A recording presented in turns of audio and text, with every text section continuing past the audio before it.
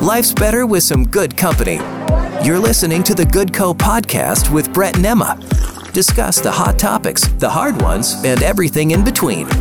Here's the Good Co podcast with your hosts, Brett and Emma. Well.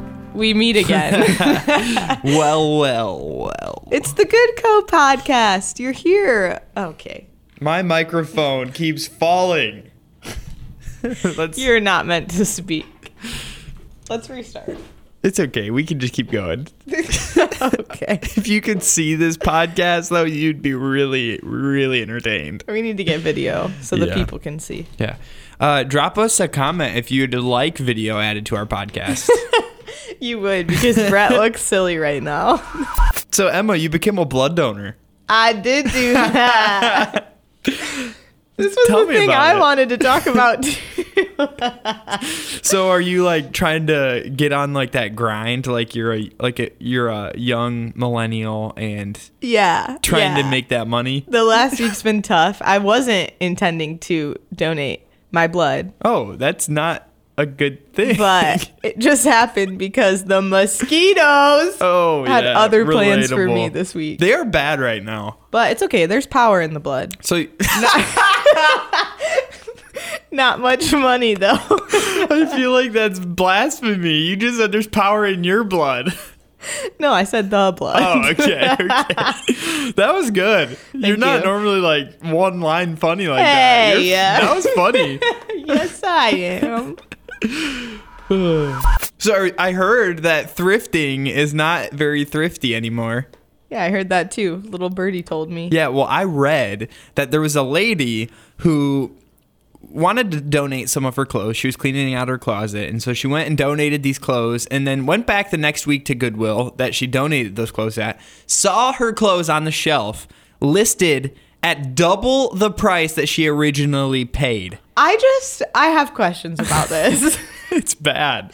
Like, I've never paid like $20 for something at Goodwill. Like, how much did she buy these for originally? Like $2, and then at Goodwill they were $4? Because that's reasonable. I really hope it wasn't a $20 shirt and it was like listed at $40. I can't even afford Goodwill anymore. It's like you're selling Gucci stuff at Goodwill. So at church on Sunday. Yeah. I didn't see you there. Yeah, I wasn't there. That was the first thing I wanted to say. Okay. I was at church camp, which had 2 church services on Sunday. Sure. All right. Overachiever. Yeah. Anyways, so when I was at church, doing the right thing to do on a Sunday, I saw a couple things that caught me off guard. And so I always am looking for content, so I write it all down. And I saw 2 girls, ahead of my Sunday school time, which is an hour long right before church starts. And so they had cold brew coffee in their hand. As one does before church. That's normal. Of course. Make your Starbucks run. Right. But then after Sunday school, they still had the same amount of cold brew in their coffee cup. Like the exact same, or like the exact same. Like they didn't even wet their tongue with it, okay? You were washing them. And then after church that next hour, same amount in their coffee cup. I really think that these girls are using cold brew coffee as a fashion trend. I gotta be honest, I'm guilty of this too. Like, let me just get my Carhartt hat, my skinny jeans, and my Starbucks cup. No, but it's perfect because you just put it in the fridge and then you have coffee the next day too. It's stale at that point.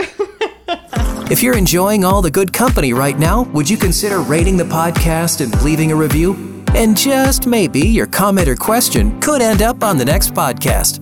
All right, we're jumping right in. But starting a little different today with the mailbag. And that's because we had some questions from you guys that we're going to answer in today's episode. So we're going to start with that. I love it. The first question comes from April, who actually used to be part of our team here at Hope FM. So it was really cool to hear from her again. She asked a quick question about some tips on being consistent while reading the Bible. That was the first question. And then favorite ways to read the Bible after that. And I just thought it was a really good question because it shows that you're really seeking, first of all. So thank you for... I don't know where my voice went. Anyways, so thanks for reaching out and asking that question. It was a really great question. And it made me think because I don't oftentimes think, like, what helped me become consistent or what makes reading the Bible fun? That is so fair.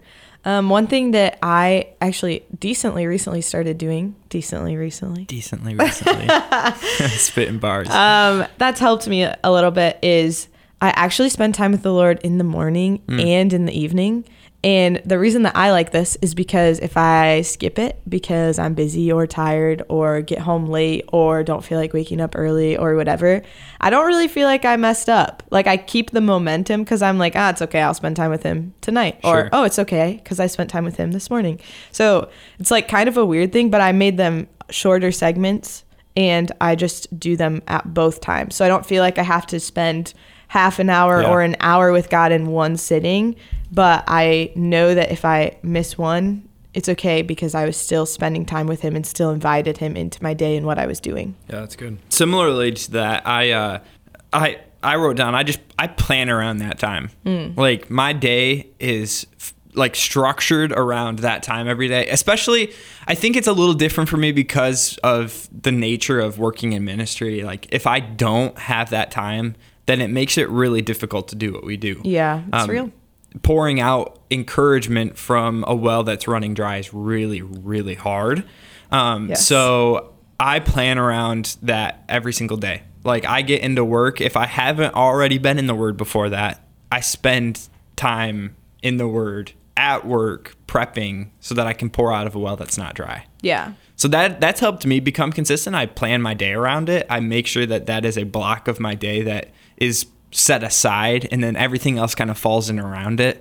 So that's been something that's helped me stay consistent. What are some ways that make reading your Bible fun? Ooh, that's a real good question.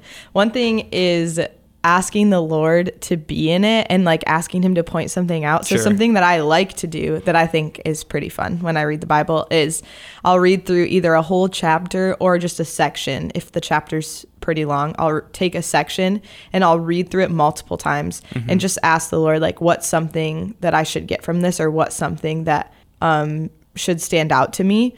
And then sometimes it's literally a word and I'm like, I don't know why that stood out to me, but I'll take like a smaller verse or a smaller word and just research it. Like, what were the Greek meanings for these words? What does this actually mean?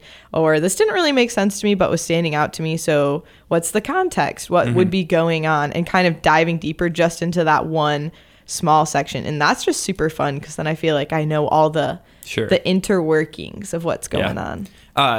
For me, I think I had to start with easy scriptures. That's what made it fun at first for me, was so that I could finally understand it. I didn't feel like I was just speaking a totally different language.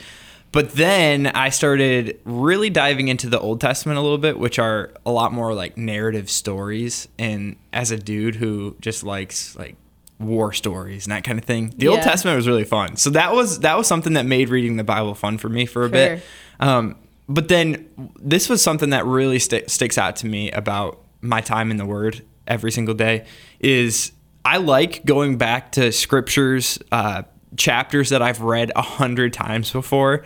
And it's actually really fun to read it again. And then something new will stick out to you about a scripture that you've read 100 times. And I don't know of any other book anywhere that can do that. So true. Where you just read something so many times, you know it, but yet it's something new is revealed about it that time. I feel like, honestly, sometimes I convince myself that it's not fun, but when I actually read it, it is. Yeah. Like, I don't really have to do anything. It's just like, it makes me feel filled up, and it's fun and exciting to read, like you're saying, stories I've already read before and be like, oh, I didn't catch this piece of it, or this hit me differently this time. And I don't know if you experience this, maybe it's just a me thing, but that peace that people talk about that only comes from Christ, like, that is the most tangible time that I can feel that, is when I'm like sitting in his word, not worried about what's next on my day. Yeah.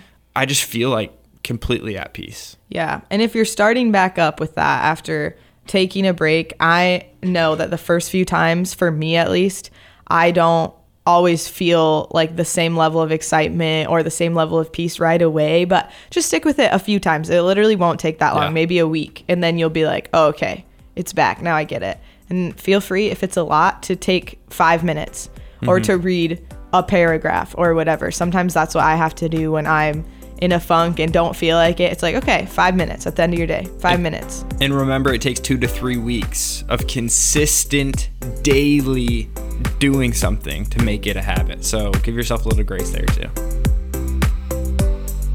We got another question in the mailbag this week. This is from Katie, and she just talked about testimonies basically. And what do you say to someone, or how do you help coach someone if their testimony isn't that exciting, so to say, or there's not a big redemption involved in it? You don't have like a prodigal son situation where you left the faith and came back. Like, you've been raised in the faith a long time, or your life's been pretty good your whole life, but you're a strong believer, but you feel like your testimony isn't that good, or can't help people, or doesn't prove who God is, because it's not this big story of like drug addiction turned Jesus or something else like that. Yeah, that's a good question. I'll say, first off, I grew up in the church, and if it wasn't for my own stupidity, I would be in the same boat as what you're talking about. I had an itch in me to walk away when I was in high school, and so that's kind of what made my story a little bit more colorful, I guess you could say. Colorful is a good way to say it. But I actually wrote down 3 quick things as I read this question, and then I'll let you share your thoughts too, Emma.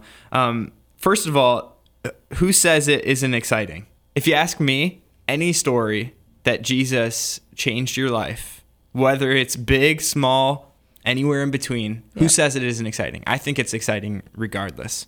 Number 2, it's more about what Jesus changed in you rather than where you came from. So share about those times where, okay, what has Christ made in my life that more colorful, I guess? So like, what has Christ made colorful? And then lastly, share about why you've continued to follow Jesus. What does he preserve you from? Think about that. Maybe take a different perspective, not maybe where you've come from, but what could have come from something that Jesus didn't let you go into. I love that, because that perfectly leads into the first thing I was thinking of. It's actually something that somebody told me separately in conversation this last week. And it was, if you feel like you don't have a good story or a good testimony, don't look at it as that. Look at it as God's hand of faithfulness on your life and his hand of protection over your life. Because think of how many people don't have that. And God was stepping in and protecting you and stepping in. And it's like, it's not a lack of God. It's the exact opposite. It's his hand all over your life, protecting you and showing you who he is in different ways. And I think that leads a little bit to God's faithfulness. And sometimes in my life, when I first started really following the Lord, it was hard for me to see God as faithful because I didn't have the history of knowing that. And so people stepping in and saying, this is what God's done in my life in the past, was really helpful because I didn't know what faithfulness looked like. My second thing is that your story is the key to someone else's story and to someone else knowing who Jesus is. And so whatever it is, God gave it to you. God gave you your story. And it's going to touch someone else's life in a way that another story can't. That's good. So I do a decent amount of evangelism, street evangelism, praying with people, that type of thing. And there are times where my story does not speak to them because their story is, oh, I live a good life. Yeah. I'm happy. Things are pretty good. I volunteer sometimes. Why do I need God? And I can't draw from my story to tell them why they need God, because my story is not that.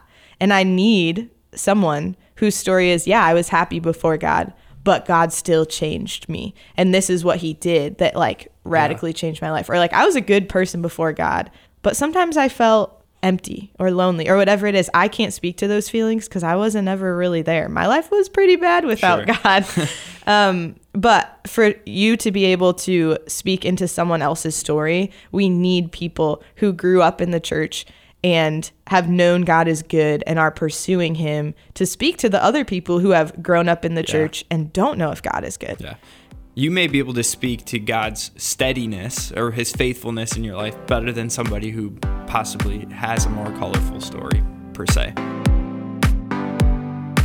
So another question that we have, and I think this question takes a little bit more unpacking because it's a little bit more of a tougher question, a little bit deeper of a question, but it's why have brilliant people studied certain scriptures and never come to an agreement on the meaning? So take yourself and put yourself in a position where you're talking to somebody who has no background knowledge on Christianity at all, no background knowledge on the debates on certain scriptures. But then as they're really pouring themselves into the scriptures, they're starting to see the divide on a certain verse and maybe different interpretations of this verse. And so the question is, what would you say to somebody asking why there are so many different interpretations to scriptures? Ooh, that's a good question. One thing that I was thinking of when I was thinking through this is the first thing I thought was that God is big enough to mean multiple different things with just one line. And then I had to process that a little bit because I was like, would he mean different things with just like one verse? Sure. Or would he not? But as I was processing it with the Lord and kind of thinking through other scriptures, I think that's true. Like sometimes it can both be metaphorical and literal. Yeah. And sometimes the metaphor can be a couple different things. And in our humanness, we don't have the capacity to think through all of the ways something could be interpreted, but God totally does. And I think that when he says things and when things are in scripture, it can be decently easily understood that God could mean multiple different things for that. And when you're in a different season of your life, he'll show it to you in a different way to touch that season than he would in a different season. That was one thought I had. What about you, Brett? You see, I'm a pretty black and white kind of person. Like, I don't like the gray area in between. I just like to know what something means for what it really is. And so I am one of those people that in my time studying the word, I try to find commentaries or resources that go along with it to help me understand what the background knowledge is, what the depth of the knowledge is, what the author was really trying to say. And I've come across commentaries that don't know what to do with certain scriptures, and I kind of equate that feeling that I get during that time to what this person was asking or what this person would have been thinking. Because I want to know so badly the answer to the question that I have, or I want to know so badly what a certain scripture means, but yet there's two different interpretations of the scripture. What do you do in that instance? And so I relate to this heavily, and I actually reached out to a few people close to me, and this is one of the answers I got back. He said, "We agree on the essential doctrines of the Christian faith," which is good. That is good. That is a really good common ground to have.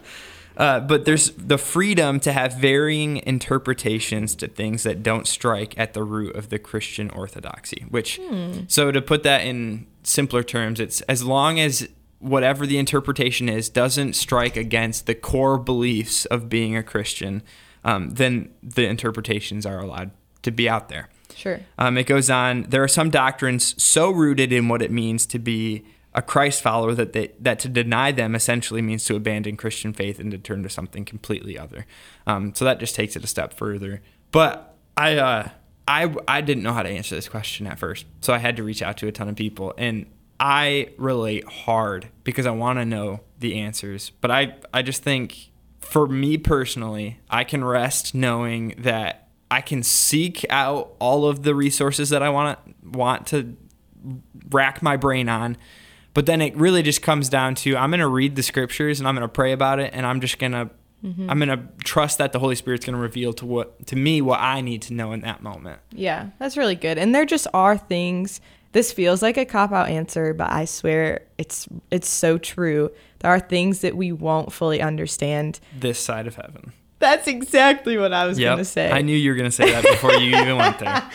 And it's true, because if our brains could fully understand everything in the way that God's does, we wouldn't need God. We just are limited human brains. So we won't always know. And I actually think that relates to prayer really well too, is that if we knew all of the right answers to everything, if we knew how to solve every issue, what's the need for us to pray to God about it? That's so true. But you know who does know? Yeah. God.